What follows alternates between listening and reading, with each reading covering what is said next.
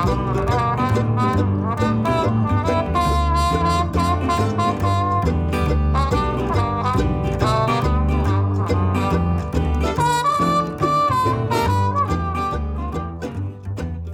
you ready to get dirty again? It's time for part 3 of my potting mix ingredients A to Z. My name's Jane Perrone and I'm the host of this here podcast, On the Ledge, a cornucopia of houseplant info. Today I bring you the final part of my epic 3-part series into the things that make up the stuff that goes around the roots of your houseplants. I can't put it any more plainly than that. Plus, I answer a question about mixing it up, putting more than one plant of different species in the same pot. And in fact, because I feel like it, we're going to start with question of the week this week, which comes from Jill, who says they're an avid outdoor gardener but new to houseplants. Well, welcome to the world of indoor gardening, Jill. Good to have you on board. Jill has what they describe as a possibly odd scenario. Ooh, I do like an odd scenario. Okay, let's look at the details. Jill actually is an ideal candidate to start her own indoor jungle because she has a yarn dyeing studio. Because she's got big pans of water steaming throughout the day, it's warm and humid. Are you thinking what I'm thinking, listener? Yes, I think Jill's going to end up with a lot of houseplants before long, and they're going to absolutely love that warm, humid environment. Jill says that not really knowing much about houseplants, I potted a prayer plant, snake plant and variegated ficus all in the same large pot. All seem to be happier and putting up new growth, but the prayer plant is getting massive. Should I plant them in separate pots or just let them fill the one they're in? Is now an okay time to repot or should I wait? Jill is in the northeast US. Well, Jill, what a lovely problem to have. I am all for mixed planting. It's something that comes up now and again in the show, and we really should talk more about it because it is a really great way of creating beautiful houseplant displays. Now, the plants that you're talking about in your particular arrangement, you've got a snake plant, Sansevieria, or well, Dracaena to use the correct genus name, although I can't quite come to terms with that yet. A prayer plant, so presumably something from the Maranta group. We don't know exactly what, but I guess that actually whichever one it is, the answer will be the same. And a variegated ficus. How will they live together? Well, obviously for the moment, they're living together very well because they're putting on good growth. And the prayer plant is starting to do its thing and get enormous. So what should Jill do?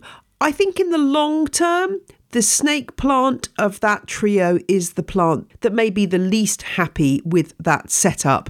Snake plants can cope with a huge spectrum of conditions, and that's why they're so popular as houseplants. But ideally, they will like a slightly more free-draining potting mix than the other two.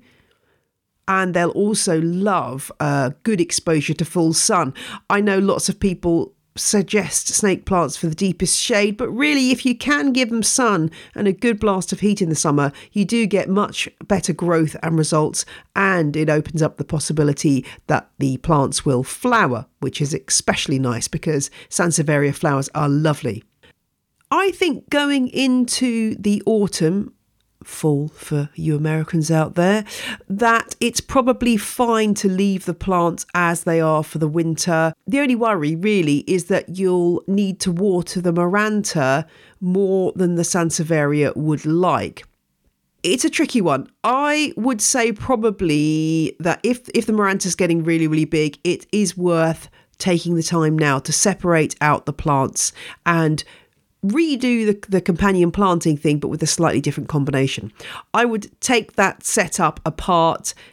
The Sansevieria, that would look great with other Sansevierias, so you could have a mixed planting of various Sansevierias in the same big pot. I always think that looks amazing. So you could have one of the tall Sansevierias, Cylindrica or Trifasciata, and then around it you can have some of the bird's nest types like Harnii. So think about that as one option. I know it probably involves buying more plants, or you could just pot the Sansevieria up separately. And when you do that, you can give it a bit of a grittier mix than the other two. Then your Maranta and your Ficus, you could keep those in a mixed planting and replace the Sansevieria with something like a low-growing Fittonia or a low-growing Pilea, the heartleaf fern, Hemianitis aerifolia, or you could have something like Pilea libanensis, a trailing Pilea, trailing over the side of the pot. You may be wondering why I'm recommending doing this repotting now at the end of the growing season. Oftentimes people panic about potting at this time of year. With cacti and succulents, I'd be cautious about doing it. If you do have to repot cacti and succulents now, then make sure the potting mix is pretty much just slightly damp as opposed to soaking wet, because the plants are going into their dormant period on the whole.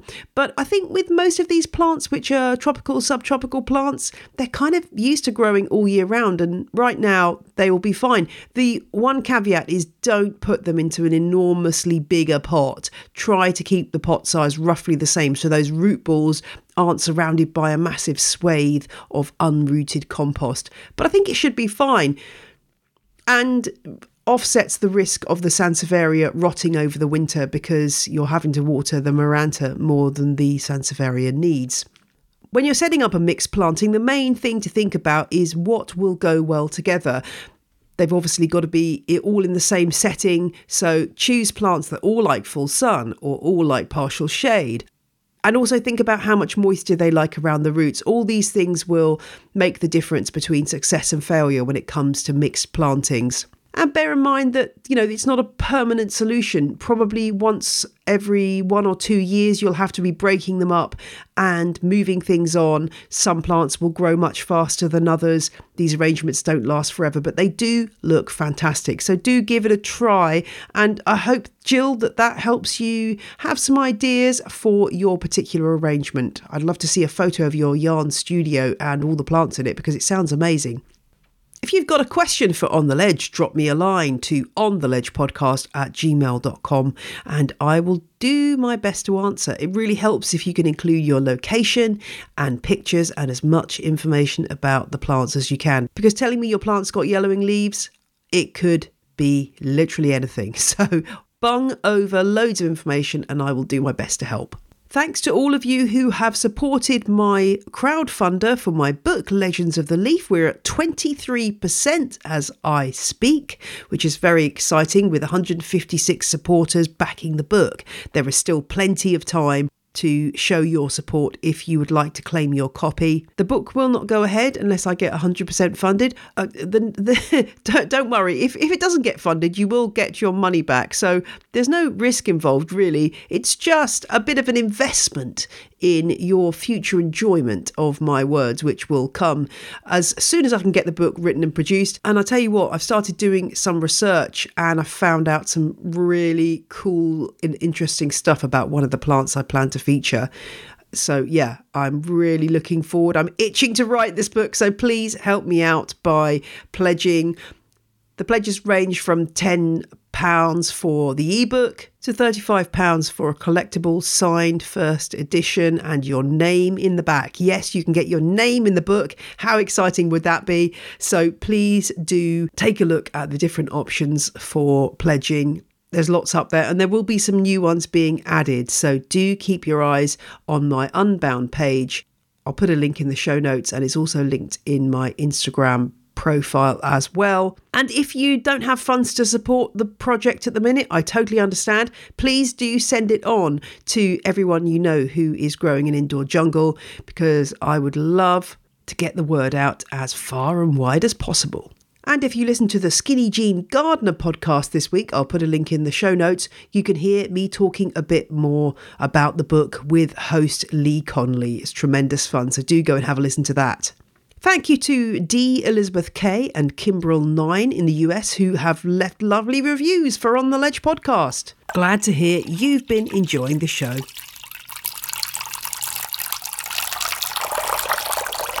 It's time to get cracking with our A to Z of potting mix ingredients part 3, and we're on the peas today.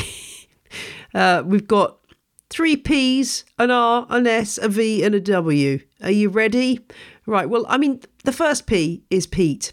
I'm not going to talk a huge amount about peat because I've already done an episode on it and I will link that in the show notes. It's episode 103. But I'll summarise here. What is peat? Well, it's basically moss that has broken down over millions of years and turned into peat, which is found in acidic wetlands all over the world. And the thing about peat is once you've taken it out of that bog, it's not going to regenerate for millions and millions of years further. So it's a non-renewable resource. I've been growing without peat for, well, let's just think, about a year and a half now, and I've had no problems. If you remember back to episode 103, I interviewed Sean Higgs of Flora Live, which is a carnivorous plant nursery in the UK. Lots of people say that you can't grow carnivorous plants without peat, but Sean is proving that you can. So it's really not a substance that we need in our houseplant world anymore. Look out when you're reading potting mix packets because oftentimes they won't tell you they contain peat. This is a particular problem with John Innes mixes, which I talked about in the last episode. Do look because it should say somewhere the percentage of peat in the mix. And oftentimes you'll find that packets marked organic or natural will still contain peat because, of course, peat is both organic and natural. These two words are so vague that there isn't really any useful meaning to them. So I'd urge you, if you can, to switch to peat-free suppliers. I use Melcourt Silvergrow.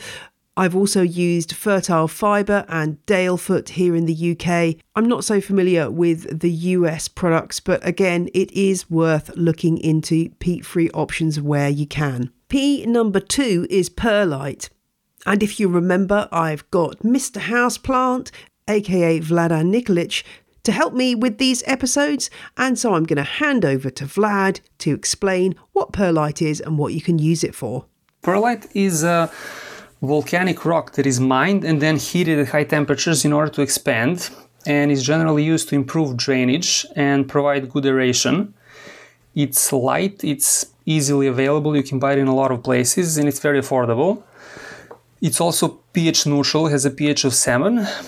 It comes in different sizes. I like to use coarser perlite, and it's generally good practice to get it wet before using, as there can be a lot of dust flying around when you work with perlite. But all in all, it's a great amendment. The only disadvantage is it has a tendency to flow to the top of the soil after watering. Yeah, you do have to be careful with perlite because it is incredibly dusty. So wet it first and do wear a mask if you have sensitive lungs because it can be quite evil if you get a lungful of that. Sustainability wise, well, perlite is a non-renewable resource. It's lightweight, so it doesn't cost a lot to transport. The argument for perlite is that there's supposed to be a really big amount of it left in the world, that we've mined just 1% of the total perlite allowance on the earth. But the stuff still has to be mined and processed. So if we can find an alternative that is renewable, well, all to the good. It's something that I've been looking out for some alternatives to for a while. The difficulty is that perlite, like grit and like vermiculite, because it's not an organic substance, it doesn't break down over time, and therefore it's a really good addition to your potting mixes because it holds that soil structure and makes sure those air holes remain. So that's why it's really difficult to find a good alternative to perlite. Oh, so we'll skip ahead to R, which is for rice husks at this point because I have been trialling them as an alternative to perlite. What I can tell you is that they're okay. They do break down within about 6 months of using them in a potting mix, they were starting to break down. So not really ideal if you're wanting to use them for cacti or succulents because they're not going to help maintain that soil structure in the longer term. They are really high in silica, which, as we've heard from previous episodes, can be a good thing, but they're really, really quite expensive compared to perlite. So give them a go, but yeah, they are an expensive alternative. One other alternative to perlite that I'm excited about but haven't yet had a chance to try are called grow stones, and these are made from 100% recycled glass. I'll put a link in the show notes to an interesting article I found about an experiment that tested perlite and rice hulls against grow stones and came out with favourable results. And in fact, a product that I have tried, Natnix, seems to be a fine version of the grow stones, which you can use to top pots and discourage fungus gnats. So I'm interested in hearing more about grow stones. If you've tried them, do give me a shout, and I'll certainly be looking for a UK supplier to give these a go. Because if they're using recycled glass, great, big tick, 100% recycled, and they're high in silica and they're not causing any damage to the environment, then hey, it sounds like a win-win to me. But I'm still doing my research, so please do let me know if you've got anything to add on this subject of perlite alternatives. One perlite alternative we have not mentioned yet is pumice. Over to Vlad to explain. Pumice it has advantages over perlite. It's also a volcanic rock. It's mined and crushed and then graded based on its size. It's very porous. It also improves drainage. I like it better than perlite because it's a little bit heavier, so it doesn't float to the top of the pot. And for me, it's pretty annoying. After a few waterings, the whole top of my soil is covered with perlite. But when I use pumice, this doesn't happen. But the problem with pumice is that it's more expensive and it's not that easily available as perlite, which is probably why not that many people use it. I have to admit, I do quite like pumice as an ingredient in potting mixes. And as you'll know if you've listened to my Euphorbia episode with Bob Potter, some people use this as 100% of their substrate when they're growing cacti and succulents. Pumice is a volcanic rock and is produced when lava escapes from a volcano. So in some senses, it is kind of a renewable resource in that obviously volcanoes are erupting all over the planet all the time. And when it's mined, well, it's mined from the surface because obviously that's where the lava is flowing. So there is an argument to say it's not as an invasive a process as mining for other materials. But as Vlad points out, it's more expensive than perlite, which is perhaps why people don't use it as much. Probably depends on where you are in the world as to how freely available pumice is to you. But it's certainly worth a look as another way of adding aeration to your soil. And next up, S is for sand. I have to admit, I don't really use much sand these days, mainly because it's incredibly heavy. Like the grit, it's something that is going to make your pots weighty, to say the least. Its main quality is meant to be improving drainage. Every grower has their own feelings about sand, I find, and some people find that if you use sand that's too fine, less than about 1 or 2 millimetres in diameter, in terms of particle size, that it just gets really hard like cement in the pot and doesn't actually do the mix any good. If you are going to buy sand, make sure that you buy horticultural sand because regular builder's sand and the like can be way too high in lime. You're looking for more of a neutral pH to match the pH that your houseplants are going to like. One thing sand is really useful for is if you are sowing very fine seeds, mix the seed with a handful of sand and sprinkle that over the surface of your tray, and it makes it so much easier to ensure that your seeds aren't clumped in one corner. You'll also find that people have what's called a sand bench if you're lucky enough to have a glass house, which is basically a bench filled with sand, and into that you can put cuttings, and often there's heating cables underneath to keep it warm, and it's a really good way of starting off an awful lot of cuttings if you are lucky enough to have a greenhouse. You could do a much smaller version in your house where you've got a tray of sand with a heat mat underneath, and that would work just as well. An alternative to the Laker if you don't have access to that.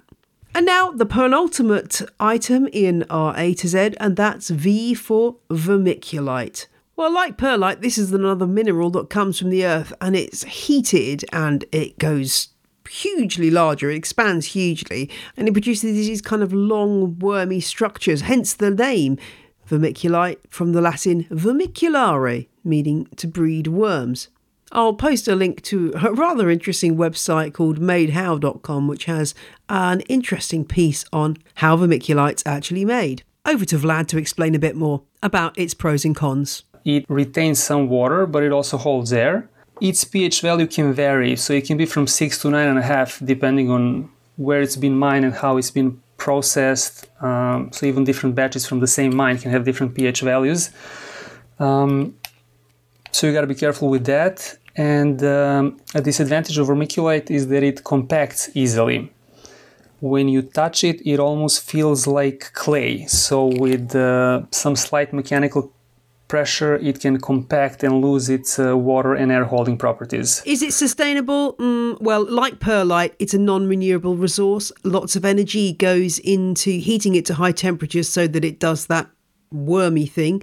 I think they call it exfoliation. So I'd say use vermiculite sensibly, and where you can, find renewable alternatives. That might be things like bark chips, expanded clay pebbles, lacquer and coir. The final ingredient in our potting mix mélange is worm casts. What are worm casts? It's really just worm poo. I can't put it any more succinctly than that. You can buy these by the bag, and they're absolutely jam-packed with nutrients, organic matter and beneficial enzymes and bacteria as well. I've got a wormery, and I certainly do use those worm casts in my garden. I don't think I'd be using those on my houseplants though. The stuff that you buy in a bag has been specially screened, and they will have removed any worm eggs and other things that you don't want in your houseplant potting mixes.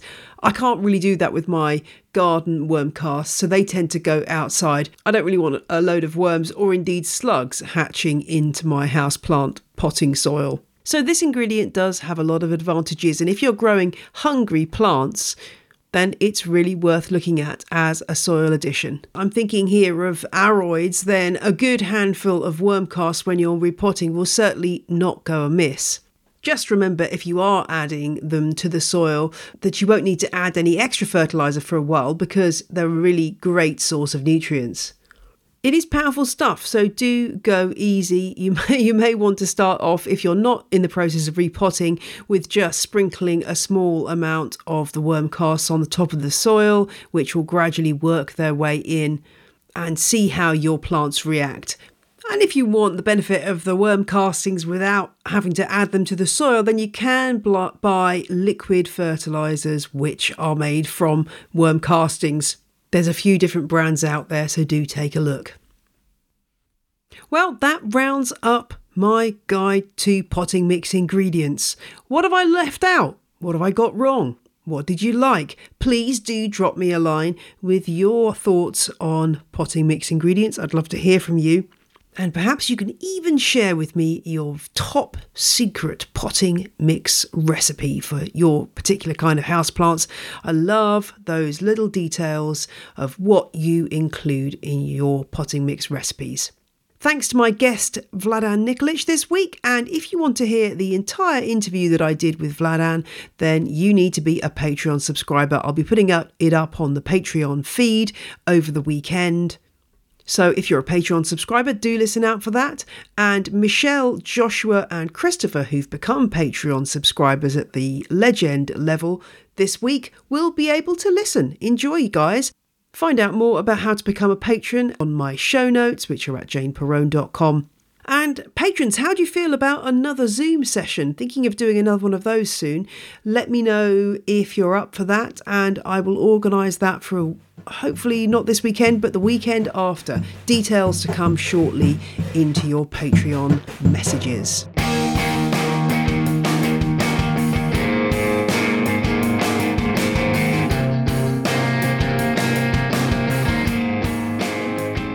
That's all for this week's show. I hope you've enjoyed it, and I'll be back next Friday.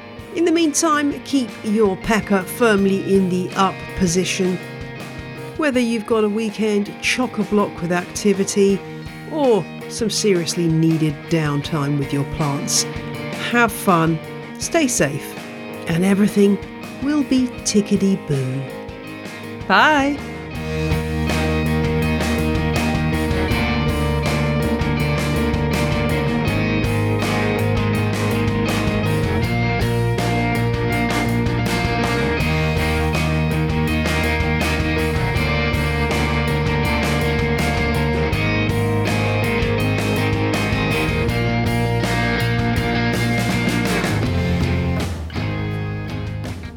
The music you heard in this episode was Roll Jordan Roll by the Joy Drops and Overthrown by Josh Woodward. Both tracks are licensed under Creative Commons. See my website janeperrone.com for details.